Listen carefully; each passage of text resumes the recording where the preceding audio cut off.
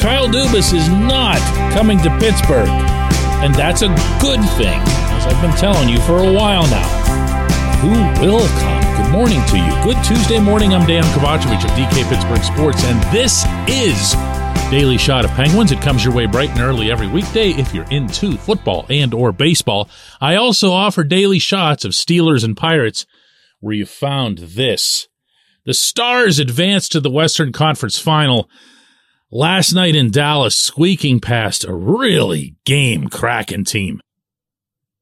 2-1 Seattle, having just an exceptional second year as a franchise under Ronnie Francis as GM, and oh, by the way, Jason Botterill as assistant GM. They have done a bang-up job, and they're going to be competitive and contending on that side of the league for a long time. And sorry, not sorry, as the cool kids say, but I'm going to keep pounding that Botterill is the guy that the Penguins should be hiring. And I know there are all kinds of different names that come up. Some get floated, some with some veracity, some with absolutely none. Pierre LeBrun of TSN, he's based out of Montreal, good reporter, threw out a handful of names yesterday as having been confirmed among the 10 or 12 candidates the Penguins have interviewed. He threw out Marc Bergevin, that, of course, is the former Montreal GM, former Penguins defenseman, current and always friend of Mario Lemieux. Eric Tulsky, the assistant GM in Carolina. Of course, the Hurricanes also have advanced to their conference final. He's way far over into the stats. Jason Karmanos, another executive in that same category. And then, my God, Peter Chiarelli somehow showed up on this list. No. Okay, I'm not even bringing up Chiarelli. After the epic fail that this guy's had everywhere he's been, and it is a collective epic fail. That's why I use the singular, but especially in Edmonton. No. How someone like that even gets to sit down in a room with anybody after what he's done. No. And I could say the same thing about Bergevin, who only ever did one thing right in Montreal, and that was to make sure that Carey Price had the key to the Bell Center. That was it. That was it.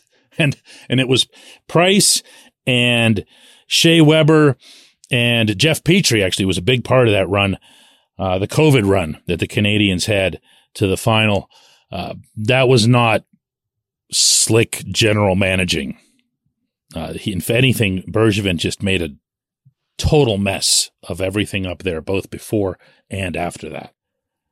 And the other two, I've shared my feelings in general about having someone who is 100% stats being the GM, or at least being left alone as the GM. I do believe that there's a hockey component to it. I believe that if I came out of Harvard and I was able to split the atom on a lunch break, that I would still want someone of the older school sitting next to me saying, wow, dude can really skate. Watch this thing that he just did. Because I'm not going to have that background. I didn't study that at Harvard. I didn't learn that. And, I didn't experience it. I know it's the cool thing right now to just say, oh yeah, get the analytics guy. And if you pay attention to social media, the analytics guys are the only ones that anybody even wants to hear about. They don't even mention other candidates. But here again, this is where Botterill comes in. Botterill has experience. He has played. He's played in the league. He's been an executive under other executives. He's been a GM in Buffalo.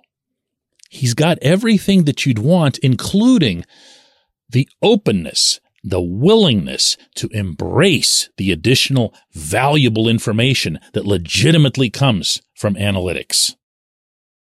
He's also got, the Pittsburgh connection and everything. And with a franchise that's right now being owned and operated from Boston, it sure would be nice to have more of a Pittsburgh thing. And if that's too sappy for some people, I'm not going to apologize for it. The Penguins have been built for decades on a family feel. Most of that has revolved around 66, but there's been other facets to it as well, and it does mean something. If they say it means something, and they have for many, many years, then it means something. Also, and not to be ignored here, but I'm going to say it again, Botterill, I'm sure, has had quite a bit to do with what's gone on in Seattle. You can say what you want about how both the Kraken and the Golden Knights have benefited from infinitely more generous processes as expansion teams, especially Vegas. My goodness, what George McPhee was able to do was to everybody should have gotten him thrown into federal prison.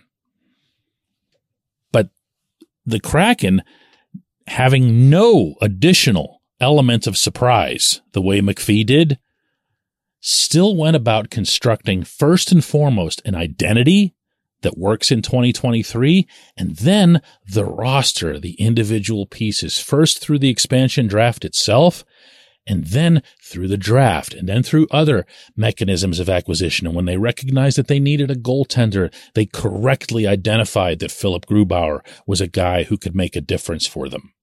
And he did. And again, the best is yet to come for them. You're never going to know in any setting how much was the GM and how much was the assistant GM and that sort of thing. But you're going to know that the assistant GM was part of it. That's to Botterill's credit. Guess what? After last night, he's free. Give him a call. Get him in here. Make him the guy. When we come back, J1Q.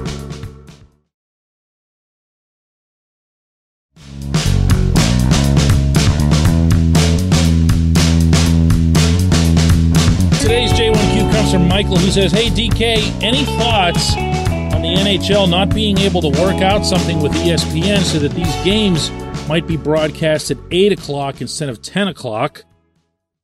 It seems that the other night, Cardinals versus Red Sox in May was deemed more valuable than showing a second-round Stanley Cup playoff Game 6. Further disrespect to the NHL. Michael, I'm going to go back. Oh, boy, how long ago was this? Probably about 14 or 15 years, maybe a little bit more because it was at the Civic Arena. Gary Bettman was in the house, and anytime he was up in the press box in the old school days, he wouldn't really be able to avoid the media. We would just kind of surround him at his chair, and he'd get up and he'd hold court for a little bit, most commonly during an intermission. And I asked him something, I don't even remember what it was exactly, but something about the league having an event that was starting at 10:30 at night. And it might have just been that there was a preponderance of Western teams in the playoffs. And the Kings were in town, so it was the LA media, I remember, that was there with me as well. And when I asked him that, he kind of made, that snarly face that he makes, if you've seen his press conferences, where he's about to say something, that's like, whatever. Well, he did. And it was something about how we have fans over on that side of the continent too, and we respect them, or whatever. And I'm thinking, dude, no. Look at the population imbalance. Still, I understand more people than ever are living out west, but look at the population imbalance. Look at the Nielsen markets. Think about the growth of the league. Don't think about being nice. In this case, this was Las Vegas playing at Edmonton. These were the two markets involved. In Edmonton, you could start that game. You could drop the puck at 4:15 a.m. and it'd be a full house and they'd be screaming and everything else here. It would have made no difference to anyone up there. So this wasn't about trying to do something for one team or another or for the home market. This was exactly what you described, which is that the league gave in, bent over, and didn't fight anywhere near hard enough to make sure that Cardinals game, it was the Cardinals who are off to like the worst start the Cardinals have had in a zillion years. There's nothing compelling about that baseball game. Probably not even to the baseball-loving fans in St. Louis.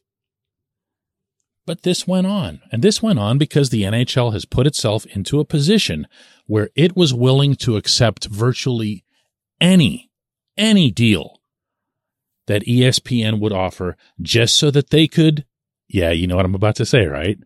Yeah, mention the league on SportsCenter. Well, more than anything, when you're dealing with ESPN, what do you want to have mentioned on SportsCenter? It's not the league, it's not the teams, it's not even the games or the outcomes, it's the names of the stars. And who was playing in this game? Yeah, it was the Oilers. The one team you'd most want to have shown to people who just either love the game or are interested in it or can find somebody that's recognizable that they can attach themselves to and relate to a little bit. Oh, yeah, watch this 97 in blue. He can really motor. What could the league have done? I don't know. I'm not in there. But I'd like to think that a commissioner who's been in charge for 30-some years would be able to call the network, a couple days in advance and say, hey, guys, really? Do we really got to do this? Can you move the baseball to ESPN2 or ESPNU or ESPN 98 or whatever? Can you do that? But I'm betting, based on my one interaction from a decade and a half ago, that call was never made. I appreciate the question. I appreciate everyone listening to Daily Shot of Penguins. We'll do another one of these tomorrow.